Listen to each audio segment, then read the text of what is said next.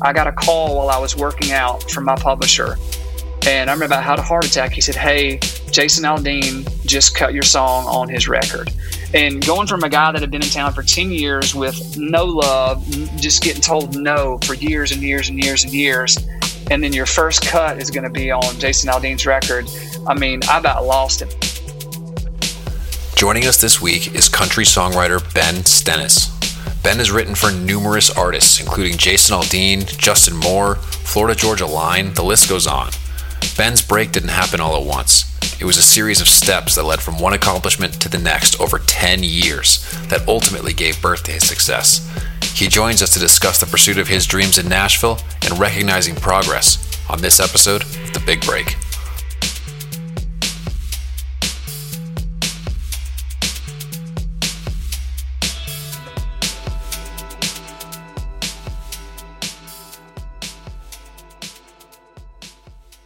All right, great. So, all right, let's get started. Hello, I'm here today with Ben Stennis. Ben, how are you doing today? Dude, I'm doing good, brother. Thank you for having me on. Oh, no problem. Where are you calling us from? I live right outside of Nashville, Tennessee. I work in downtown Nashville on Music Row, but I live about 30 miles outside of town. Oh, right on, right on. Are you from there originally? No, I'm actually from Augusta, Georgia, but I moved to Nashville when I got out of college, about 20 years ago. Oh, wow. All right, great. Yeah, Nashville's a great town. I've been there many times. A little hot in the summer for me. I'm a Colorado boy. But other than that, I think it's a really great area. So let me ask you this. How have you been handling – normally we don't start with this, but I'm just always curious with the whole pandemic and everyone staying at home and the different remote situations and whatnot. How have you been managing all of that, professionally and, maybe even personally if you want to get into it? Like how have you been able to continue working and writing and things like that? Man, we've been very blessed. Where I live, I have a studio spot that sits behind my house about 50 yards. And so I come down here every day. And when everything hit, our publishers said that all of our co-writes were going to go to Zoom and FaceTime and stuff like that. And that was really odd, at least until we started. Like we were all kind of wondering how it was going to work. But honestly, it's been really smooth. We get on every morning about 10 o'clock. And it's honestly caused us as writers to get back on just guitars and write our songs on guitars again. So I'm a producer-writer, or writer-producer, however you want to put it. So a lot of times we'll have a track ready when the writers come in on our normal writes. And so we'll write to that track, which is great. But also sometimes writing to a track can also really limit what you're doing, or at least in our genre can. So this has challenged us as writers to get back on guitars and make it pure again, and focus on the lyric and the melody and making sure the content's there and what we're saying needs to be saying. And it's been pretty awesome because we're all on Zoom and we're all really focused, and it's been pretty smooth. And I think it's going to really change how we go on as doing writes as writers. Even with artists out on the road, we usually go out on the road with artists on our tour bus, which is amazing. But now with Zoom being so prevalent and doing it like this, we can just hop on a Zoom write without being on the bus with them necessarily and knock out a write in a couple hours, and they can go do sound check and all that. And we don't necessarily have to take up space on their bus, and they don't necessarily have to be with us all day long. So I think there's some amazing opportunities that are going to come out of this craziness we've had. That's really interesting. It's like, on one hand, there's a challenge, right? There's a limitation involved, but on the other hand, there's certain things are easier at the same time. And particularly on the challenge side, I'm not a songwriter, but I'm a writer, right? As a journalist and things like that. And when it's always interesting how when there's certain limitations added to any kind of creative field, it almost makes the output better than if you just had complete freedom to do it any way you wanted. I swear our publishers, and I've heard this across the board in Nashville at least, they're saying that their writers are putting in better songs and turning in better songs. And I didn't think that would happen initially, but I feel on our end, the stuff we've been writing, and I don't mean to say that arrogantly, because when you write, you generally have 1 to 2 other co-writers with you. So it's a team effort, but collectively, I feel like it's challenged us to really write better content. And it doesn't mean you have to change the world with every song, but if it's going to be a fun tempo song, we focus more on the melody. If it's going to be something we want to move people, we'll spend more time on the lyric. Because one thing we have in Nashville when you write, you schedule 3 months out at a time usually. And so if you have a song that you need to tweak or finish, you might not be able to get in with that same group of people for 3 or 4 weeks. But now that we're doing this via the internet, we're like, hey, dude, let's hop on this at 9 a.m. I know you have a ride at 11, but from 9 to 11, let's hop on a Zoom real quick and finish the song out. And that's been a huge difference because I feel like our songs are better because now we have more time to edit them, and it's not as hard to get the same group of people back together. The workarounds that you've been doing during the pandemic, what you've been doing out of necessity in terms of the Zoom calls and and whatnot, if you think that'll continue after the pandemic is over, because now you're doing it out of necessity, but you're seeing the value of it, and wondering if that will continue when the necessity is over. Man, I think it will. I just talked to my publisher last week about that. So some people in town are going back to writing together, but still majority of us are going to still be doing it mostly on Zoom. I'm going to keep it that way as much as possible. Now, when an artist is available, I do want to be in the room when they're available, and we can meet at my studio on Music Row. But when they're out, or if their schedule doesn't allow and they don't need to, drive 45 minutes into town, and it's just easier on your co-writers or the artists you're with, it's become such a way of life of what we do in writing now, just on the internet, that I for sure think it's going to stay like that. And it would actually be kind of crazy not to still utilize it, because it has made things a good bit easier, in my opinion, in a lot of areas for writing. Interesting. So I'm going to come back to all that in a little bit, but I want to let's go back a tad bit. Normally I would start off by asking how you got into music and all that kind of stuff, and I'm going to ask you that. But first, we got to start with the stunt thing. Oh yeah. You got to tell me about all of this. Explain that part of your background if you could.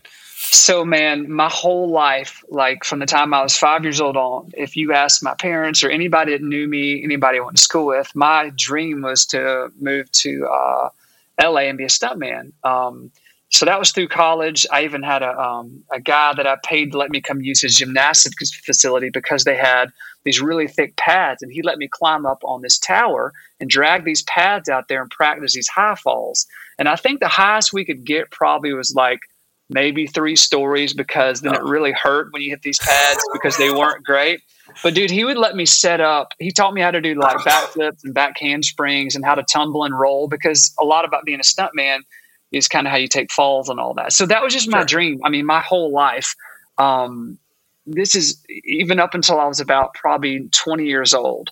And I thought that's what I was doing. Super random. When I was at college, in college at Georgia Southern University down in Statesboro, Georgia, one of the professors there was a stuntman like in the 80s in all the Schwarzenegger movies. And I got connected to him through another friend. And he was kind of just connecting me with some people out in LA that were stuntmen. And I had it all planned to move to LA. As soon as I got out of college, I was going to be a stuntman, or I was going to die trying, no pun intended. And then, man, me and a buddy just started tinkering around, learning how to play guitar. And I just literally like tapped the brakes and started a band in college with one of my best friends, or actually 2 of my best friends. And music just got a hold of me. And everything I thought that I wanted to do up to that point changed in a matter of months when I was probably 20-ish, around there. And I just fell in love with music, and I started writing terrible songs when I was in college for my friends that they thought were fantastic, but they were not fantastic. And I got the music bug, man, and I knew I wanted to do that for a living if I could. That's really interesting. So I guess first, what were you studying in school, in college? Which time? I changed majors a lot. Man, I was in building construction because my father is an engineer and a contractor. My brother's a contractor. And so it was, I was like, okay, I can have a fallback plan and I can learn construction and all that. And I figured out I hated that. And man, I ended up going into business management and got a degree like in marketing, emphasis in marketing and advertising. And truthfully, I've never had like a real job. So I feel bad for my parents. They put me through college, but I've never had like a job where you have normal hours. Like I did the whole waiting tables. I had tons of odd jobs trying to make it in music for years. So God bless them for putting me through college, but I'm not sure if I utilized it. Well, in a way you did. I mean, I know what you're saying, like maybe not the degree, but I think a lot of times when you're in college, you sort of have that period of discovery. It's what you think you're going to do when you go into it. And then for a Right. lot of folks coming out, it's a much different thing. And it could be an expensive discovery plan, but Yes. it sounds like that's what worked for you. You went in with, these certain ideas in mind, and you certainly had this stunt passion that you thought you were going to pursue, but then you kind of got into the music thing. So am I hearing you right that like up until around when I think you said you were around 20 in college, starting to tinker around with the guitar, was music part of your life in any significant way before that? Or was that really like sort of the lightning bolt moment at that part of your life? I knew growing up I loved country music. I was obsessed with country music. Like after football practice, I'd come in and I would sit there and watch. I can't remember if it was CMT or GAC. We had both, but I would probably switch back and forth between the two, and I would just watch music videos like all day long. And if any country artist came to my town, it was the biggest thing in the world. We were going to go, hell or high water. We were going to be at that show. And we'd always sit around with guitars on the weekends with buddies, and we'd camp out and we'd sing country songs around campfires. The stuff that people think are cliche that we put into songs, like riding dirt roads and singing songs on drop tailgates, that's what we did. And that's how I learned that I really loved music, but I never really thought at that time, this is before we'd started a band, that was even feasible, because I didn't even pick up guitar till I was 19. It was just always something fun we did. And stunts was just what I wanted to do. I mean, so I was a bouncer at a bar called Wooden Nickel in Statesboro. And this is a God's honest truth. I remember one night, after this, probably 2 or 3 in the morning after my shift was over, I wanted my buddy to hit me with his car because my other buddies that I was bouncing with didn't believe I knew how to get hit by a car. So I learned how to get hit by a car. I can't remember how fast we were going. It was fast enough to not feel good. But that one particular night, I won't ever forget it, because I was trying to show everybody how cool I was and how I was going to be a stunt man. And he hit me, but I went right through that windshield. And oh my God. It did look cool, but it was an expensive mess up. But so while I was working as a bouncer, I was also, the nights I wasn't working the door, my band was playing in the same bar. So I was kind of like still kind of floating this line between, hey, I still want to go to LA. But I love playing in bars and I love writing music. And it was really, it hurts a lot less. Yeah, it definitely hurts a lot less. There's a lot less physical pain involved. Yeah, and girls didn't think the stunt stuff was quite as cool as playing guitar was. So that was a factor too. But honestly, it was really when I was 21. I met a guy that had a mobile recording studio in a trailer that he pulled around. And I remember driving to wherever location he was out to record a demo, whatever that was. At that time, I thought it was recording a record, but it's pretty much just a demo. And I remember him telling me that he had moved years ago to Nashville. And, he had a family and certain circumstances happened. A guy named Jim Bickerstaff. I mean, changed my life, this guy did, because he gave me one piece of advice. He said, man, if you really think you have what it takes to be a writer, and if you really think you can do this, he said, get out of the bars that you're playing at where I was. He's like, and move to Nashville. And it's going to take a lot of years, but sit and watch and learn the people that are the fantastic writers you've grown up loving. Go see them in person and study what they do, and just immerse yourself in that culture and never have a plan B. Never leave. He said, and it'll happen. And I was like, sure. That was the day I called my parents. I was like, I'm moving to Nashville. I graduate in 6 months and I'm going to Nashville. And that was a big turning point for me, was that guy telling me that. That's really interesting. So let me dig into that just a little bit, because you're in a, first of all, what was the name of the band? Well, we had multiple names. I think our first name was On Tap, because we thought it was cool that it was about beer, which is super cornbread. But you're like, when you're like 20 or 19, you're like, yeah, it's cool, bro. But so we had multiple names, but that was our first band name. Okay, I'll go with that. So you're performing and all this. I'm just kind of wondering. Not a lot of folks, a lot of people that kind of get into the thing. Hey, I'm going to go on stage. Hey, I'm going to play these songs and things like that. They're kind of focused on the performance and on the on stage and the playing and that kind of stuff. Maybe less so on the actual writing their own material and things like that. Now you're telling us a story about this guy who told you, go to Nashville and start writing. So I'm just kind of wondering how you got to that. Where you were in your headspace, I guess, where the understanding that writing the music was as important, if not, and as it turns out, maybe even more important than just perform it on the stage. You see what I'm saying? Like, a lot of people get wrapped up in that performance component as opposed to the work done behind the scenes. So can you explain that a little bit? Yeah, for sure. I learned really quick that it's a lot easier to win a crowd over with a song they already know, for sure. But when you give people original music that means something to you and you can translate it and it ends up meaning something to them, and they'll take the time to invest and listen into to stuff you've recorded and stuff you've put out. Then when you go play those songs out of the show, it's so much more rewarding for you. But it's also, I think, more rewarding for the people you're playing to, because they're getting a little piece of you versus just singing a song that every other band in the Southeast has been playing for 15 years. And so when I discovered, again, my first 5-song little record, I mean, I'm proud of it because it didn't cost that much money. Now, it would never, none of that stuff I wrote would ever be on radio. It was more like, college stuff you write for your buddies, but I am proud of it. But that really opened my eyes to like original music that people would take more interest and really put some time into you as a person and as an artist once you have original stuff out there. Interesting. Because and I don't, maybe I'm drawing too many parallels here, you tell me, but I just found it interesting that of the two things we're talking about, right? At first we were talking about your interest in maybe going to LA for Hollywood. And then you wind up going to Nashville and you're a songwriter. And in both cases, it's interesting that instead of wanting to go to Hollywood to be an actor, you wanted to be a stuntman, which is more of this, what I would, for lack of a better term, behind the scenes role, like not yes. The actor with the name, but the person behind the scenes. And the same thing with music, you weren't as much as concerned about perhaps being the guy on the stage necessarily as the one writing the songs. I'm just kind of wondering if that's just a coincidence or if there's some kind of a theme behind that. I think I'm made for a supporting role. Does that make sense? Just in life. And I don't mean that, negatively at all. I mean, think it's negative at all. Yeah. I'm more comfortable with that, man. I that's why I love writing. I love producing. I really get joy out of that supporting role and less being like focus. Like the artist life is really hard. And now that I'm, a little bit older and I've got, an 8-year-old and a 10-year-old and a wife, and, I just, I look at the artist friends of mine that are on the road all the time. It's a massive sacrifice for them and their families to be out on the road. And I realized pretty quickly on that, I'm not really cut out to make that kind of sacrifice, because I want to spend more time with my wife and kids. And it really gives me the opportunity to do that just being a songwriter. And then we also get to, hear our songs on the radio, which is pretty awesome.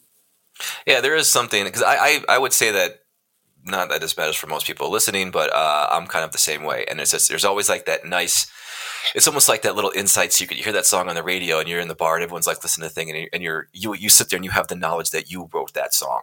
You know what I mean? Yeah, it's cool. Like there's a certain thing to that I think is kind of cool. Okay, so one big turning point was talking to the guy who had their mobile recording studio and giving you the advice to go to Nashville. You graduate college, you go to Nashville.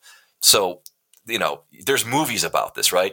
Guy comes into Nashville off the bus with a guitar in hand, there could be a songwriter, all that kind of thing. So like, how did that transition initially work for you? I mean, was it like right away you started writing, or like what was the deal? Yes. So literally the first weekend I moved into town, I guess I came in town either on a Thursday or Friday. I remember I think it was May 25th in 2000, if I remember correctly.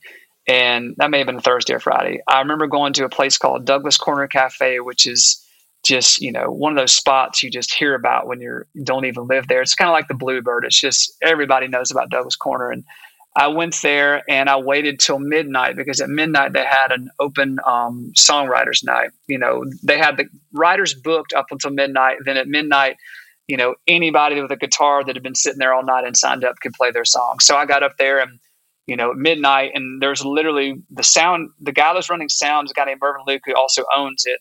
And there was one other guy in the crowd. And I remember playing there at 12 something to one person, but I was so happy because I was like, man, I'm playing a song in a little club in Nashville. This is really happening. And man, for the next, handful of years, I was at writers' nights 3 and 4 nights a week. And a lot of nights I wouldn't even be playing. I was watching guys like Tony Lane, and there's some guys like Reese Wilton, these writers that have been around forever. But Tony Lane, as an example, is one of my favorite writers of all time. And I would sit and just kind of listen on the nights I wasn't writing and see what these guys were doing, and just really kind of like soak in just their art and realize, oh my Lord, I have a long way to go if I'm going to be a successful songwriter in town. What were you doing outside of that? I mean, you just odd jobs and such? Man, I worked as a waiter at Olive Garden, and it was awful, man. I mean, it was awful. I remember on a good day, I'd make $55 working a day shift. I remember I had my budget. This is the honest truth. I was so broke. My budget was, I think it was either 35 or $40 a week on groceries. And dude, I had it down to a science. I remember I didn't have enough money to go out to eat ever, but I remember on my birthday, my first year I was here, I took myself to Subway and I got like a foot long. This is honest God truth. I was so freaking broke, man. I ran out of gas so many times trying to get to work. There's a little gas station right there. I'd be on fumes coasting in there. I'd put in $5 at a time, but I was so happy, man. It was like the struggle is some of the best part, man, of that, because you're struggling with your friends that are also, working crummy jobs, and then you're writing at night. You're playing writers' nights at night, and it's an awesome time in life, man. You don't realize how bad you're struggling then till you look back, because there's that pursuit, man, is so much fun. That's really interesting. It's like, and it kind of reinforces the drive and the dream, I would imagine, to a certain extent. That's like, I'm struggling to do this, so it means I'm going to, I'm sacrificing to make this effort to be a songwriter, and it may not be happening immediately, and I got to do some work to make it happen. But, right. If I don't do the work, then the struggle is pointless.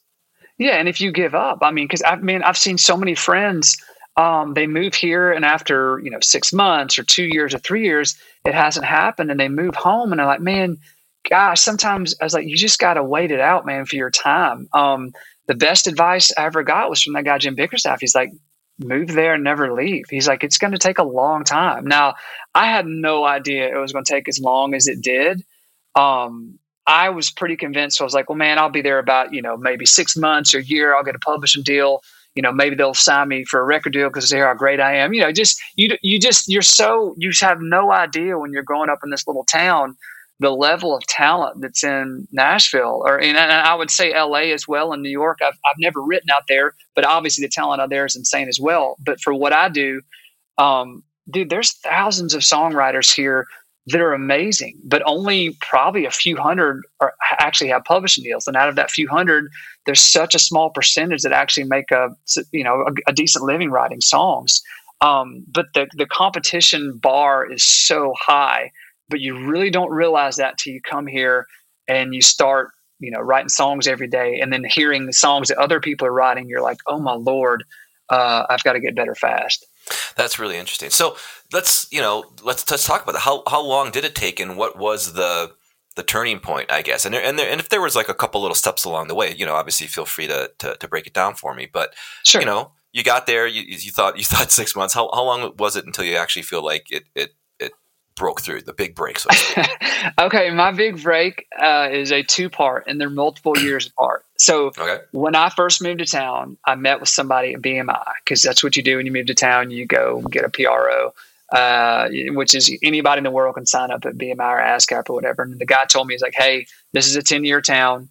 You probably won't get your first big cut for 10 years. And this is like in 2000. I was like, oh, man. I was like, you know what you're talking about. I didn't say this to him because I didn't want to be disrespectful. But in my brain, I was like, nah, this guy didn't know what he's talking about, man. I was like, a few years max, I'll, have a big song or something. But honest to gosh, dude, it was literally 10 years. It was 2010 when I got my first big cut with Jason Aldean. It was my first cut ever. Me and a guy named Jaron Boyer, and then Thomas Rhett, the massive mega artist. This was before Thomas had his record deal and all that. He was still in college. And me and Jaron and Thomas Rhett, it was our first write. And we'd been writing probably about 3 hours or more, and started about 2 or 3 different songs, but none of them really moved us. We were like, yeah, this is cool, but we're not really feeling anything. And then probably at about 3 or 4 o'clock, man, I can't remember who threw out the first line. It was either Jaron or Thomas, but we started writing a song called I Ain't Ready to Quit. And it wrote itself in about an hour and a half. And we thought after we'd done it, we're like, man, this is really cool. We think we have something special here because it, speaks to us and, and how we grew up and people we knew. But man, it was crazy. Literally a week later, Thomas Rhett put it on a demo session. So back in 2010, people still, booked a studio and go and record like 4 or 5 songs every few months. We do it different now. But anyway, and literally, I think it was a week and a half from that, I got a call while I was working out from my publisher. And I remember I had a heart attack. He said, hey, Jason Aldean just cut your song on his record. And going from a guy that had been in town for 10 years with no love, just getting told no for years and years and years and years, and then your first cut is going to be on Jason Aldean's record. I mean, I about lost it, man. It was crazy. And this was all three of our first cut. And, me and Jaron had been writing together for about 7 years by then. So it'd been a lot of years in the making. And that was a big moment for Thomas Rhett too, because he not long after that signed his record deal. And I think the world of that dude, just a great person, a great human, and a great representative for country music. But it was cool watching his career take off after that as well.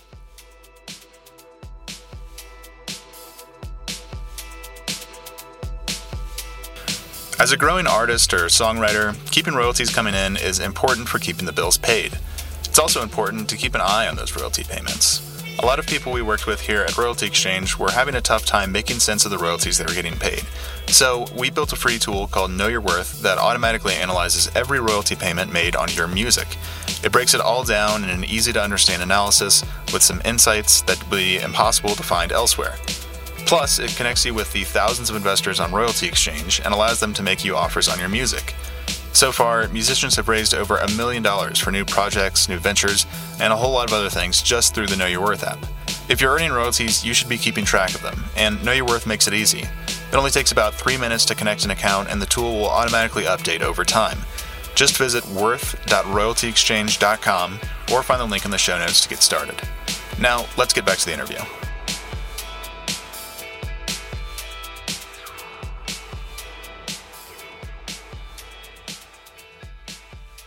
That's interesting, but let me just take a quick step back for a second. You mentioned your publisher. Now you had a publisher, even you hadn't had any cuts yet, but you had a publisher.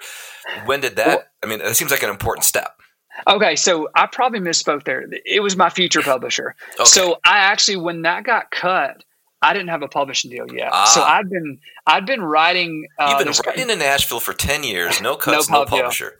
Wow. No, dude, it was a Sahara, dude. It was a desert. I mean, it was like. Here's the thing, dude. God kept on giving little carrots in front of me, dangling to keep me going. Just little things that were encouraging.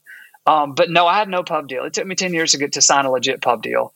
And that's 10 years of like working jobs that weren't the greatest sometimes, and struggling and not having any money, and but just still loving the struggle, but just not giving up. And so I had been writing at a company called Bug Music. Yeah. I wasn't signed there, but my best friend Jaron Boyer had signed a publishing deal. A guy named David Corlew had signed him. David Corlew is who managed Charlie. Charlie Daniels just passed last week, and David Corlew had been Charlie's manager since the 70s. So David signed Jaron to a publishing deal.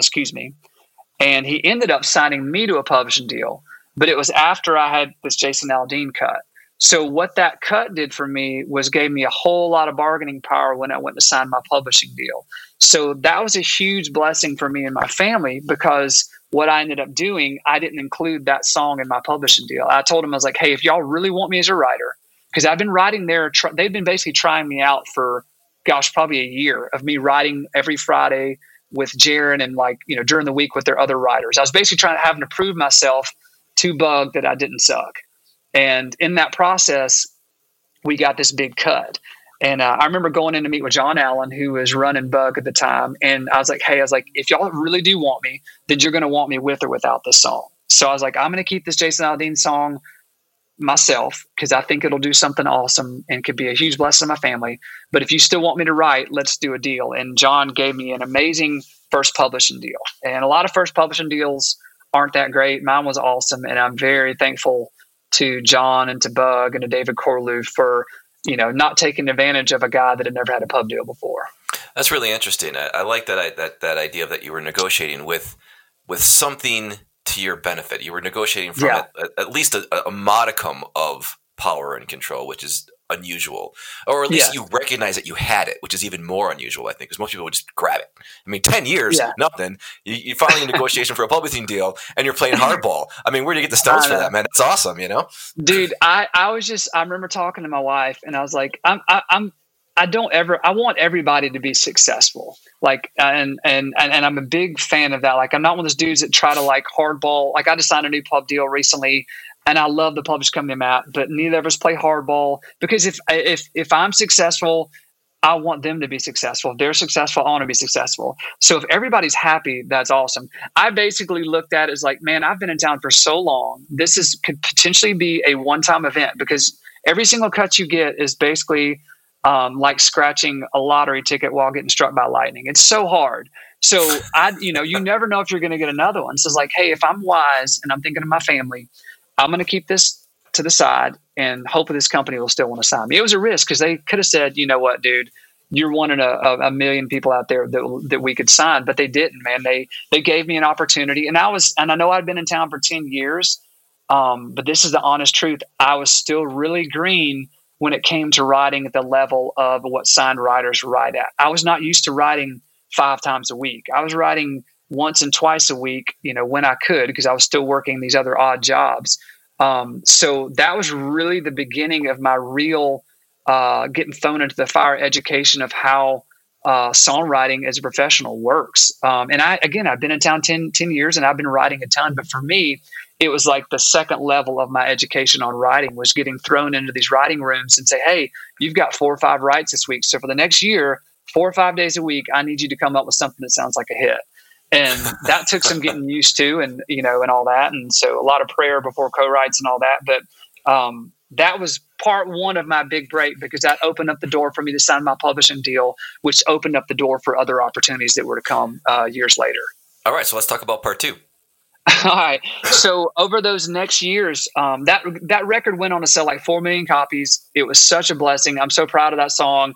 That song wasn't a single, but since records still sold back then, Mechanicals alone did really well. And that was such a massive. So Michael Knox is Jason's producer, Aldean's producer. Knox and I have become buddies over the years. And I just did his podcast recently. And I got a chance to finally tell him after all these years, dude, thank you. You changed my life 10 years ago with the cut on Jason's record. And I told him, how we used the money, getting a minivan.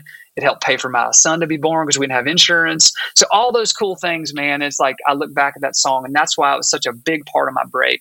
The second part was my first U.S. single.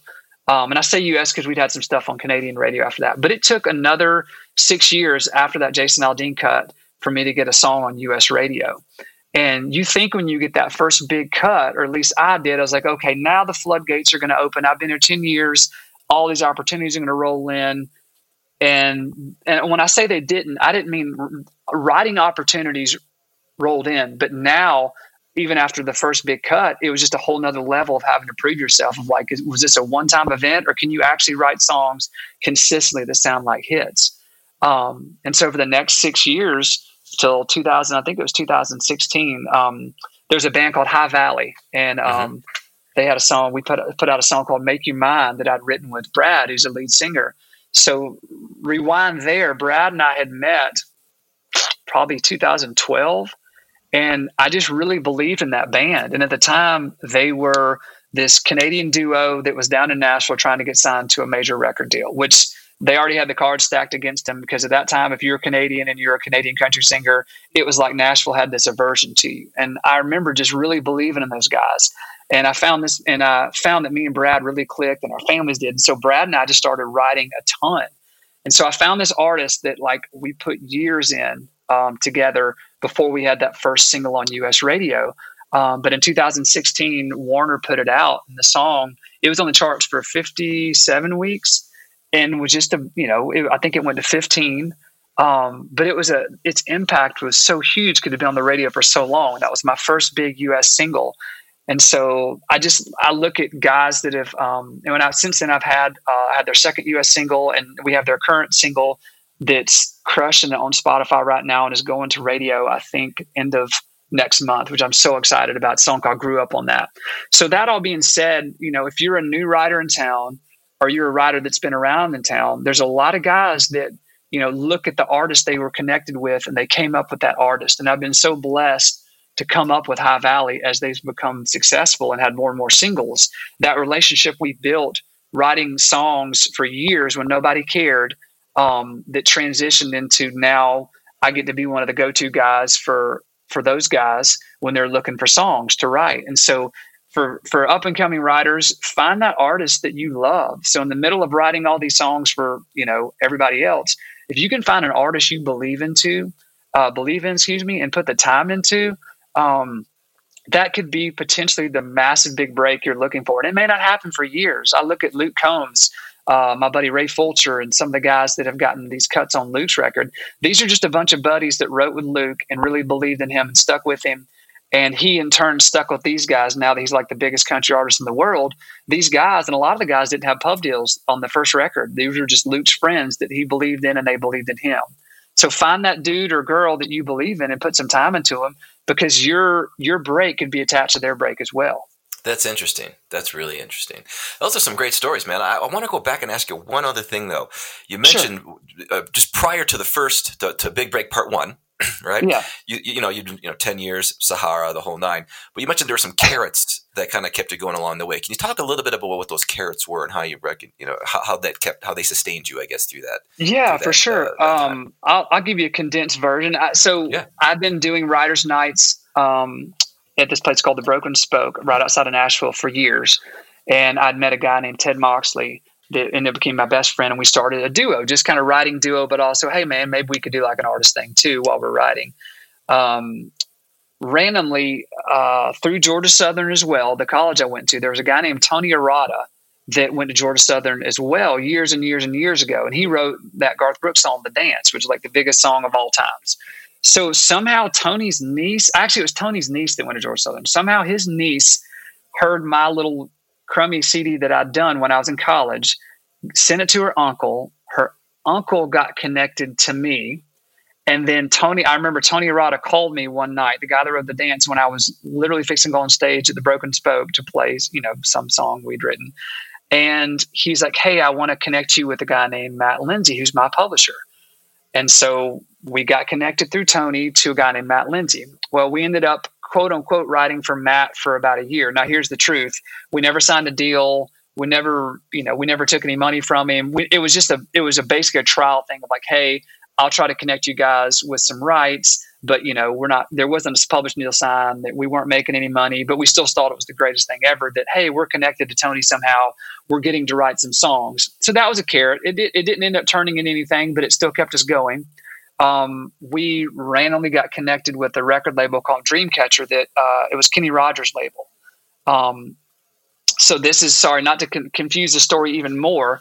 One of my jobs that I took as I was trying to make it as a writer, I was a strength coach at a private girls' school in Nashville called Harpeth Hall. That was, again, I was a waiter. I had a car detailing company. I would detail cars of the record labels. And then I also got my personal training license, and I was strength coaching at a school. And one of the girls' dads was a producer. And she happened to have one of the girls asked for some of my music one time. And they were really sweet. It was a girl named Whitney Downs. And her dad was a guy named Cliff Downs, producer in town. Anyway, long story short, she gave him my CD. He ended up contacting me. He's like, you guys sound great. Super random. He's like, I have friends that are managers that are with Dreamcatcher Records, Kenny Rogers label. They heard it. They love it. They want to meet you. All these little things, man, that's how this life works, man. Like God's little random roads that you think are roads are this little network that is woven into your life that when you look back on it, you look at every little decision you made and you see how it all connected and got you to where you are today. So super random again, another carrot. We ended up working on Dreamcatcher Records. We put a little single out on radio called 19. It debuted on Billboard. This is super random, dude, like at 48. And it died like at 49. It really didn't do much. But it was another carrot. And each of these steps felt like they were going to be successes. But then they turned into, and when I say failures, I don't mean that negatively, but they did all these things ended up failing, but they still kept me going till the next step that God had in store. So not taking those chances and not failing, if I'd have just given up or not taken those chances, even though it sucked and hurt when they failed, it still got me to the next step. And that's the thing that led me into writing with some of the guys over at Bug Music. And so 2 years after that little, semi-record deal failed, I just said, you know what, I'm just going to write for everybody else and stop trying to write for myself at all. And that's when the thing with Jason Aldean happened. So it's all these little steps, man, that connect. That's interesting. I mean, that's why I wanted to bring it up, because it's like 10 years is a very long time to work on something. So you got to have those little zings of the little taste, right? It may not be the full meal, but it's a taste and it keeps you going a little bit. And I think that was important to bring up, which kind of leads me to my last question. Sure. Which goes back to what we were talking about at the beginning of our conversation, which is the different ways that you can now work remotely, and the internet that writing sessions and things like this. I'm kind of wondering, so much of what we've talked about over the course of this interview has been about those little random connections made as a result of being in Nashville and working at a school where a guy, his daughter can get a CD to him and things like that. I guess what I'm wondering is if this remote writing thing becomes more and more prevalent, is the importance of being in certain hubs like Nashville, or that you mentioned before, LA, New York, things like that. Are those things still important for someone trying to make a career out of this, or do you think that's going to become less so as the sort of distributed nature of collaboration becomes more prevalent? I think proving yourself is still going to be necessary. There's so much you can look on, Instagram or YouTube or whatever, and I scour it sometimes just looking at the level of talent on there, which is insane. I mean, there's people on there that just blow my mind how good they sing. There's people in town that blow my mind on how good they sing and how good they write. Unfortunately, that doesn't always translate into success. I wish there was like a rhyme or reason for success. Some of the best singers in the world that I've heard here in town probably will never be on the radio. And I don't know why, but that's just one of those things. It's just how it is. I do think as far as like landing a publishing deal and stuff like that, you still have to be able to prove yourself consistently before a publisher will sign you. And a lot of that still does need to happen in town, because you still need these relationships. It's at least our town is such a relationship town. And for me, that's why it took a lot of years, because it takes a lot of years to make genuine relationships. So, I still, friends of mine that are still, seeking, I've got a couple of friends that are really talented, but don't have publishing deals yet. But they're in the process of writing with publishing companies, writers, to prove themselves. Now, if you're an artist, I don't know if it's as necessary, because, publishing companies, record labels, they do look online a lot for talent. Even back in like 2012, when that was still a fairly new thing, as far as like people starting to look for talent. I remember my publisher they were looking consistently on YouTube for artists. And Michael Knox, I know he spent tons of time looking for artists, even back then on YouTube and whatever platforms were back then. So I think people can get their music out there a lot easier this way, for sure.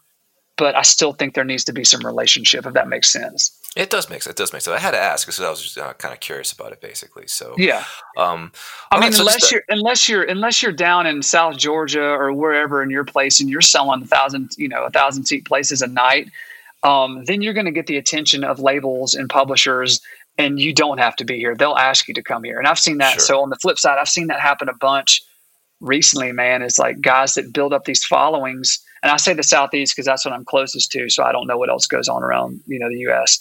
But they build these followings, and they're selling, hard tickets, and they've got crazy like Spotify performance numbers. Streaming is insane, and then that's going to get the attention of the labels. But that's more on the artist side. I'd say on the writer side, it's still a little bit harder, and you still I would still recommend moving here just to see how it's all done. Yeah, as a writer, I mean, you're already sort of lack a bit of exposure as it is anyway. So doing it in somewhere in Nebraska maybe isn't going to help. It's really not. It's really, to me, like the biggest thing is just realizing the huge pond you're stepping in, because really in your little town you can be so talented, but until you dude, I've been here for 20 years now. And I still am blown away by my buddies that send me songs they've written. They'll send me songs they wrote that day that they're fired up about. And I'm still like, oh my Lord, the bar is so high, man. There's so many good songs in Nashville, and just incredible jaw-dropping songs, that I think that's the biggest part about being here, is immersing yourself and realizing, what, in a good way, what you're up against, because the level of talent is just insane. That makes a lot of sense. And here's the thing: like this, you're actually the first. Since I took over the podcast and started interviewing folks, the first Nashville songwriter that I've spoken to, and so this has been a really interesting conversation. No, it's really great. Like it's a unique situation. Like I said, I've been there a number of times. I've kind of been at the PRO events and kind of mingled and that kind of stuff, but I never really had a chance to really ask a lot of questions. So this has been really informative for me personally, and I hope it's useful for other folks. Let's wrap up with like how do people follow you? Where are you? Where are you? Are you on socials? Are you online? How do people kind of keep up with what you're up to? I'm the worst, man. I'm on Instagram because my publisher wants me on there. This is just Ben Stennis at Ben Stennis, BenStennis. Here's the honest truth. I post rarely. I post when I have a song coming out on a record or coming out on the radio because I'm always proud of that. The truth, this is nothing against all that, man. When I'm on Instagram, and the reason I don't stay on there is because it makes me feel really less about myself. I don't feel better about myself when I'm on Instagram, and it brings out things in me that I don't like. Not trying to get too deep here, but you can have just had an amazing song come out on a record. You're going to get on Instagram and see that someone else is at a number one, and here your natural human tendency is to start being a little envious, and that's a thing I don't like to see in myself. And you start playing the comparison game. So I know it's incredibly important, but luckily I'm just a songwriter and I'm not an artist, and it's not that important. So I don't know. That's just my little thing of like, just focus on how blessed you are personally, and don't compare your road to someone else's, because God's road for all of us are so different. And the comparison game is such a losing game every single time. Well, amen to that. That's all I got to say. I agree with you 100%. I'm more of a browser than a poster myself, so I totally get it. And I feel like a tool bag every time I post, either way. But what's next? I mean, what do you got coming? Anything you want to highlight, promote in terms of what's next? I think you mentioned you had a single coming out. Yeah, so High Valley, we've got their new single, Grew Up on that. It's doing amazing on Spotify. John Marks, hooked it up, man, is really, just put it on amazing playlists. Hot Country is killing it. Warner Records is crazy behind it. And so it's July right now. I think we're going to get something in August or early September. And so I'm just so excited, man. I love these guys. And we've got some great stuff coming up too. We just got some stuff. Cody Johnson's cut one of our songs, and Dylan Scott. And so I'm just saying that because hopefully those people will hear this and feel like they need to put my song out of the radio they cut. No, I'm just kidding. But no, I'm excited, man. Dude, any day we can write and be able to provide for our families, doing what we love is such a blessed thing. And every time we get a cut or a single, it's just a little miracle. And I'm crazy thankful anytime that happens. Well, it's been a pleasure talking to you, man. It's really been interesting to hear everything you had to say and listen to your story. And I hope others get some, not only inspiration, but also some education out of it. So thank you very much for spending time with us today. Hey, man, thank you so much for having me on, dude. And thank you for Royalty Exchange, everything you guys do as well, man. Game changers. Appreciate it.